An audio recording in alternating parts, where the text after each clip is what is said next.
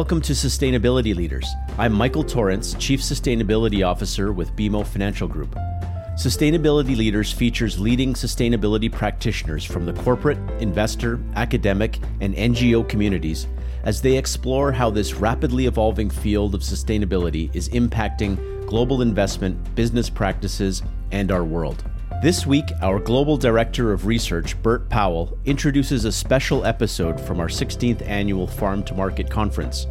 In today's show, you'll hear BMO Capital Markets Chief Executive Dan Barclay drill down with our leading analysts on how ESG has taken center stage for the agriculture industry with impacts across the food chain.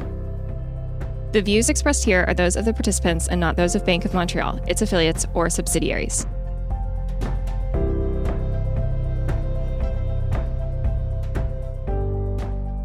I'm Bert Powell, Global Director of Equity Research for BMO Capital Markets. Our Farm to Market conference spans the global food and agricultural value chain. In 2021, we had the pleasure of hosting 90 public and private companies, presenting to more than 500 equity, debt, and private equity investors on the trends in the industry, ESG initiatives, technology, and the outlook for companies who fall within the farm to market value chain.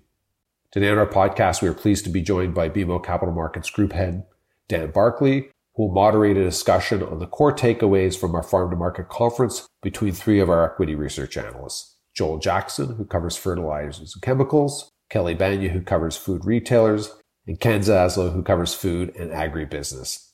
Dan, welcome to the Intune podcast. Thanks, Bert. It's great to be here today and talk about our 16th Farm to Market conference and our second consecutively in a virtual format. The common theme among attendees was acceleration and innovation. No matter what the vertical, they're all working towards a common goal: to drive solutions linked to sustainability, scalability, and improved cost efficiency in order to combat inflation, labor reductions, and supply chain management. During last year's conference, we were in the midst of a global lockdown and pandemic. We had no idea how long it would last. Today, we're seeing vaccinations roll out around the world and the global recovery on the horizon. A very different backdrop for the conference. And we started to see the impacts of COVID-19 in the agriculture and food sector. So for our first question to each of you, what was your single biggest takeaway from the Farm to Market conference? I'll start with you, Joel. Thanks, Dan. I think for me, it was how quickly we went from the sky is falling in agriculture only 13 to 14 months ago. That was because of estimates of huge crop carryouts and inventory, closed ethanol plants. There were lower fertilizer prices, and there were challenged seed markets. But now, suddenly, we have top-of-cycle expectations for growers and crop input producer profitability. That being said, at the conference, we did detect more cautious optimism than outright bullishness, as I think the preceding challenging years of marginal profitability and the fact that farmers still haven't monetized these high crop prices yet, and the concern that ag cycles tend to be short-lived, where they're keeping farmers and crop input producers level-headed. Ken? Thanks, Dan. Echoing what Joel said, the level of confidence in which the companies across the food supply chain believe they are positioned to benefit from the current environment was our biggest takeaway. Across our coverage universe, they all believe that years of hard work in less than ideal market conditions have laid the foundation for them to reap the benefits from the current favorable environment.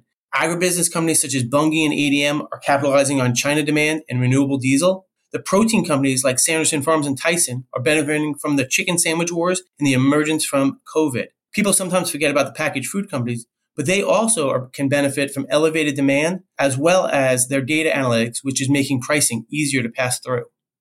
And Kelly, take us home. Thanks, Dan. So our biggest takeaway is just it's how dramatic the change has been in 1 year. And I think nowhere is that more evident today than in the supply chains. And I think it's crystal clear that the companies themselves learned a lot about their supply chains and will be investing in supply chains even to a greater extent going forward. So last year, the food supply chain was so stretched at the grocery industry. And now supply chains are being stretched on the food service or food away from home side. And as flexible as employees have been over the last year, it's just evident that you cannot start and stop the global supply chain for food on a dime and expect no friction. So we're working through that friction now. But these extreme scenarios have allowed the companies to learn a lot about their strengths and weaknesses in their supply chains And I think we'll see a lot of investment across the food supply chain going forward, as well as investment in employees. That's great. Obviously, one of the hot topics through the conference was a conversation about inflation.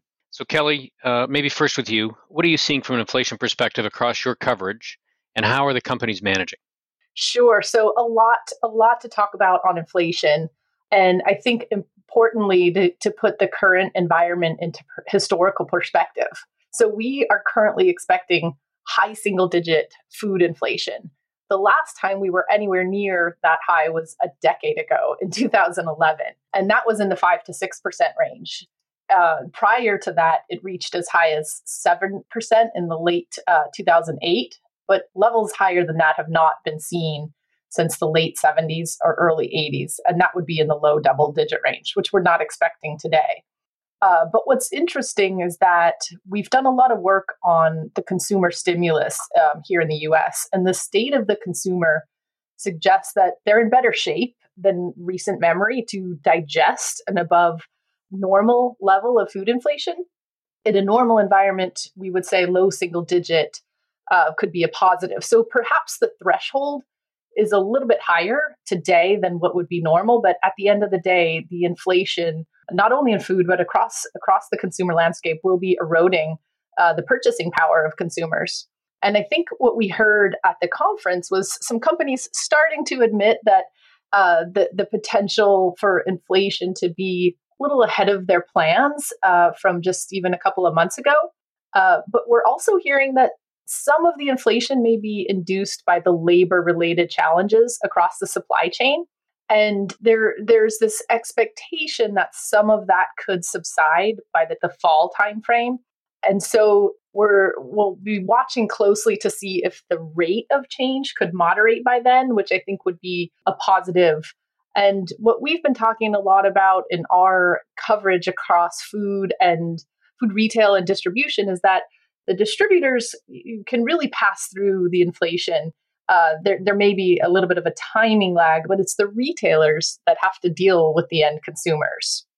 That's great. Ken, how about in your universe? How are they thinking about inflation? Yeah, inflation has been really the topic du jour.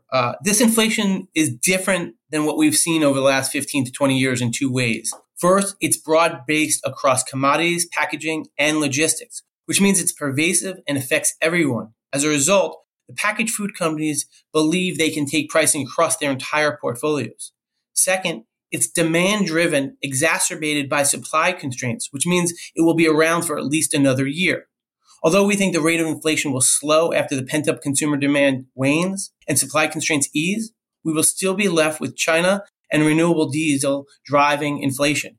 What this means is that it is still a very favorable environment for agribusiness and protein companies. And Joel, you've got a slightly different perspective. With commodity prices having stepped up materially over the last year, what are the impact for the growers and the crop input producers?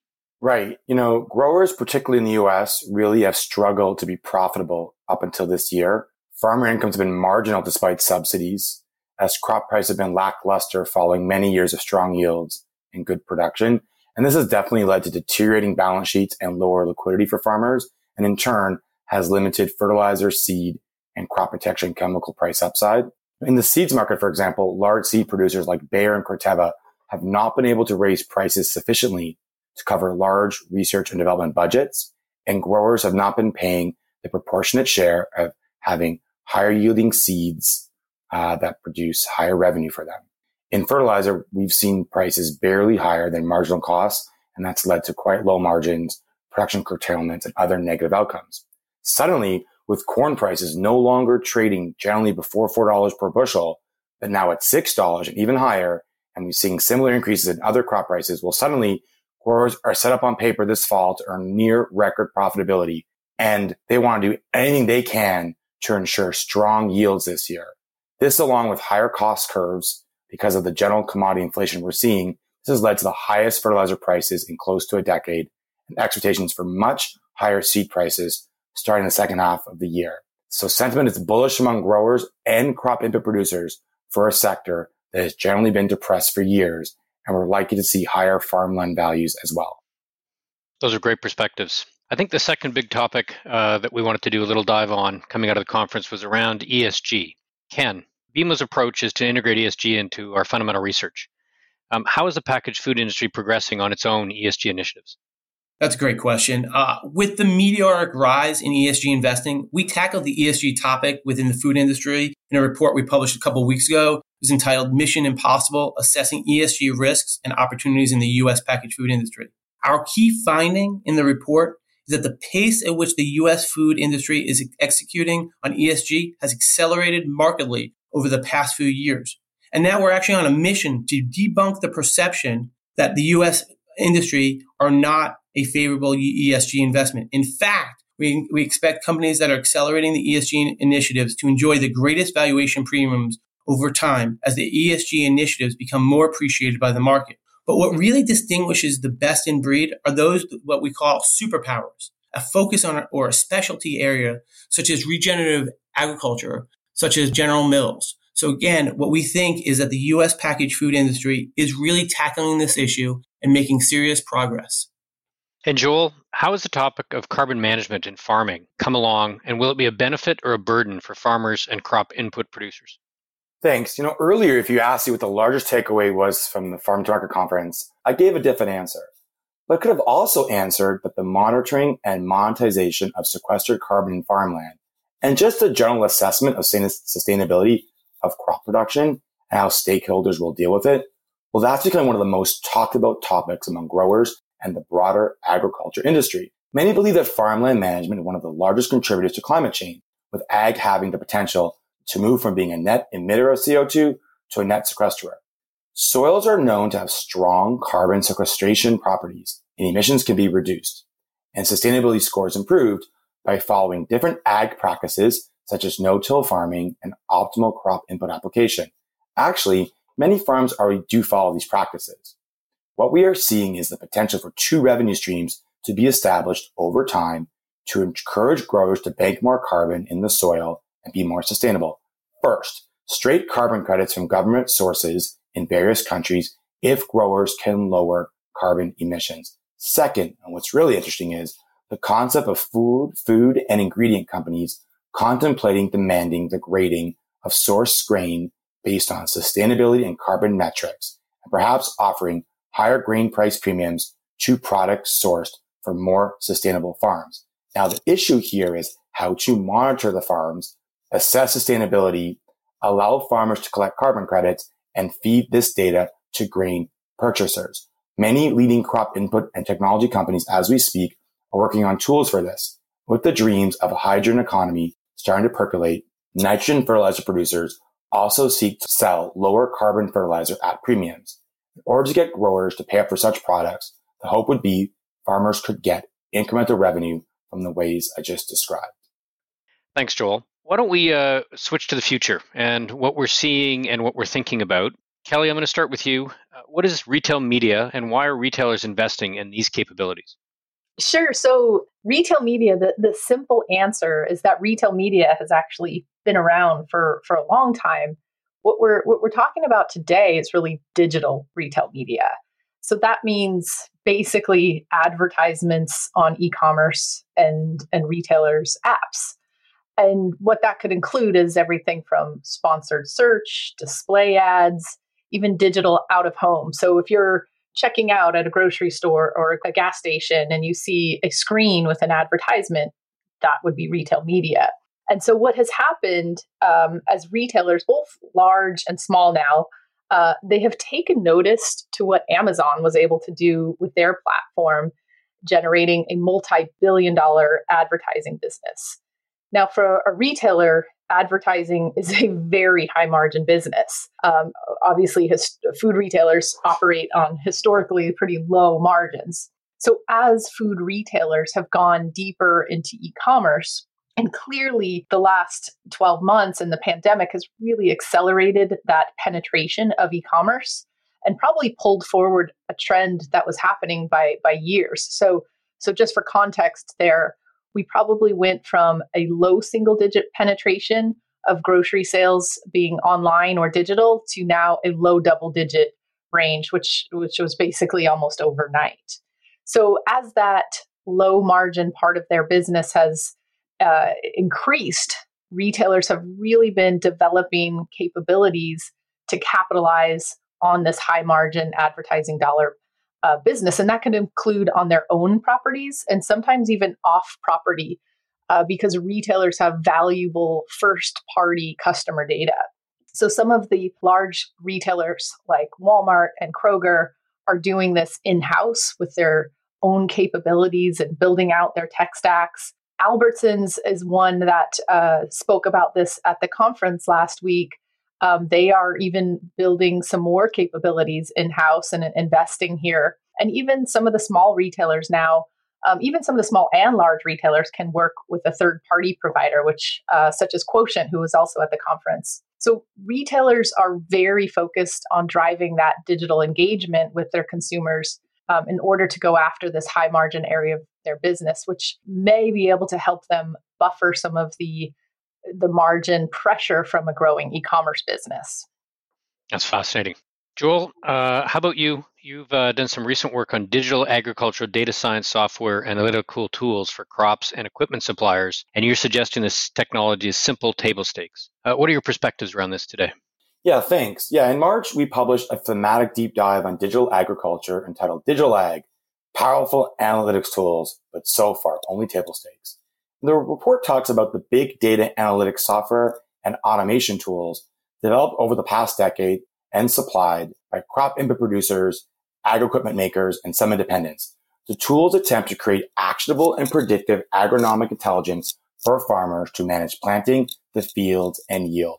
Bayer and Deere are the industry leaders here, but there are many large competitors, including Corteva and Nutrien.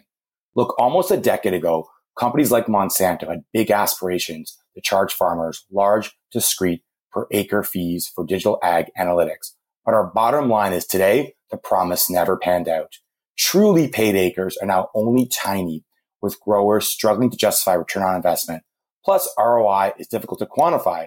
Farming has many variables such as weather, pests, product decisions, luck, human actions, and good data sets take years to generate. So digital ag is clearly now not influential in driving farmer decisions.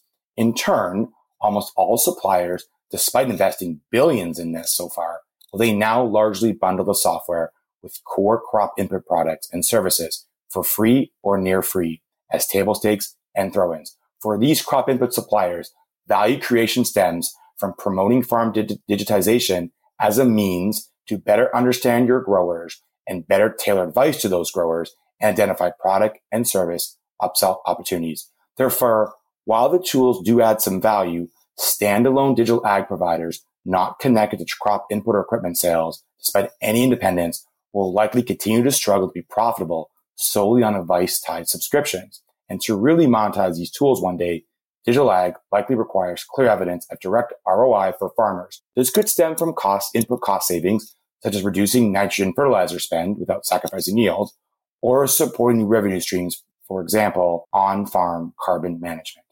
Quite a difference in expectations from what seems like a short while ago. Let's move to close out the podcast, and we'll go with one final question, staying with the future.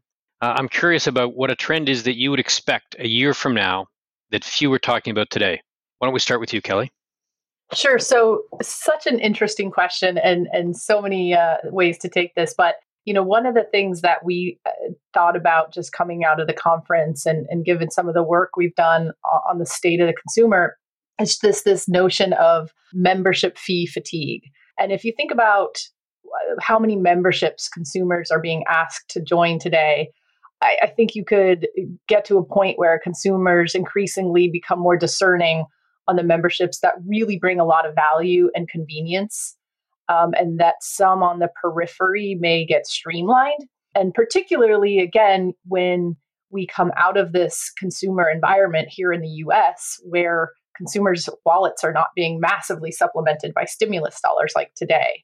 So we did some work and have estimated that the magnitude of consumer stimulus checks that have hit wallets for consumers in the US in 2021 is nearly twice as large as it was in 2020. And 2020 was pretty unprecedented as well. So, you know, this kind of came up at Farm to Market, but I think it may have fallen under the radar. And one example was when we were speaking with Kroger, who's obviously the second largest food retailer in the US. They mentioned some challenges with a test that they're doing for an online grocery delivery membership. And they kind of suggested that consumers already get a lot of free perks with their existing loyalty program, and that adding a fee onto that is difficult. And so I'm just curious if that may be one of the first signs that we're seeing, which will be interesting because investors really love those recurring revenue streams for obvious reasons. So this will be, I think, something interesting to watch as we move into next year. Over to you, Ken. We think there are really two key trends that'll probably emerge over the next couple of years. The first one, we would not be surprised if investors restart the conversation about food versus fuel as inflation takes hold and policy focuses on the environment. The second one, which links again to the ESG side of it, is we think that carbon capture will become the topic for next year across our industry. And lastly, Joel. I think that few people in the investment community are really talking about the stresses and strains on farmers and perhaps how technology can start to solve some of these problems. The stresses we see come from sustainability and carbon management, labor shortages, and an aging farmer demographic. While perhaps digital ag isn't that valued for assisting growers in their input decisions, better analytics and data science tools could possibly help growers deal with many of these other problems I just mentioned. That's great. Let me say thank you to all, especially you, Joel, Kelly, and Ken. Great insights from you. And once again, congrats on a successful Farm to Market conference. Hopefully you've enjoyed the podcast. We continue to focus on ways that we can provide a forum for our clients to engage and pass along our insights in a very relevant and digestible way. We're looking forward to next year's conference. It will be the best ever. And hopefully what we'll do is we'll see you all in person. That was Dan Barclay, BMO Capital Markets Group Head, Joel Jackson, Fertilizers, Chemicals Analyst, Kelly Banya, Food Retailer Analyst, and Ken Zaslow, Food and Agribusiness Analyst, sharing their takeaways from BMO's 16th Annual Farm to Market Conference. We are pleased you could join us for this edition of BMO's Into Podcast. To access our full disclosures, please visit researchglobalzero.bmocapitalmarkets.com/public-disclosure.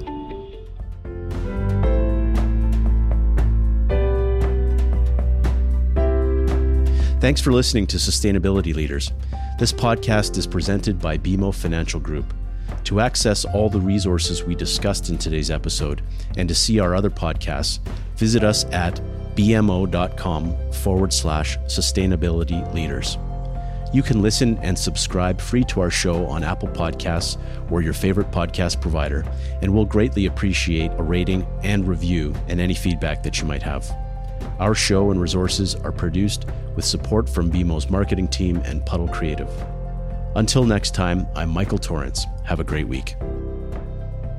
The views expressed here are those of the participants and not those of Bank of Montreal, its affiliates, or subsidiaries. This is not intended to serve as a complete analysis of every material fact regarding any company, industry, strategy, or security. This presentation may contain forward-looking statements. Investors are cautioned not to place undue reliance on such statements as actual results could vary. This presentation is for general information purposes only and does not constitute investment, legal, or tax advice, and is not intended as an endorsement of any specific investment product or service. Individual investors should consult with an investment, tax, and/or legal professional about their personal situation. Past performance is not indicative of future results.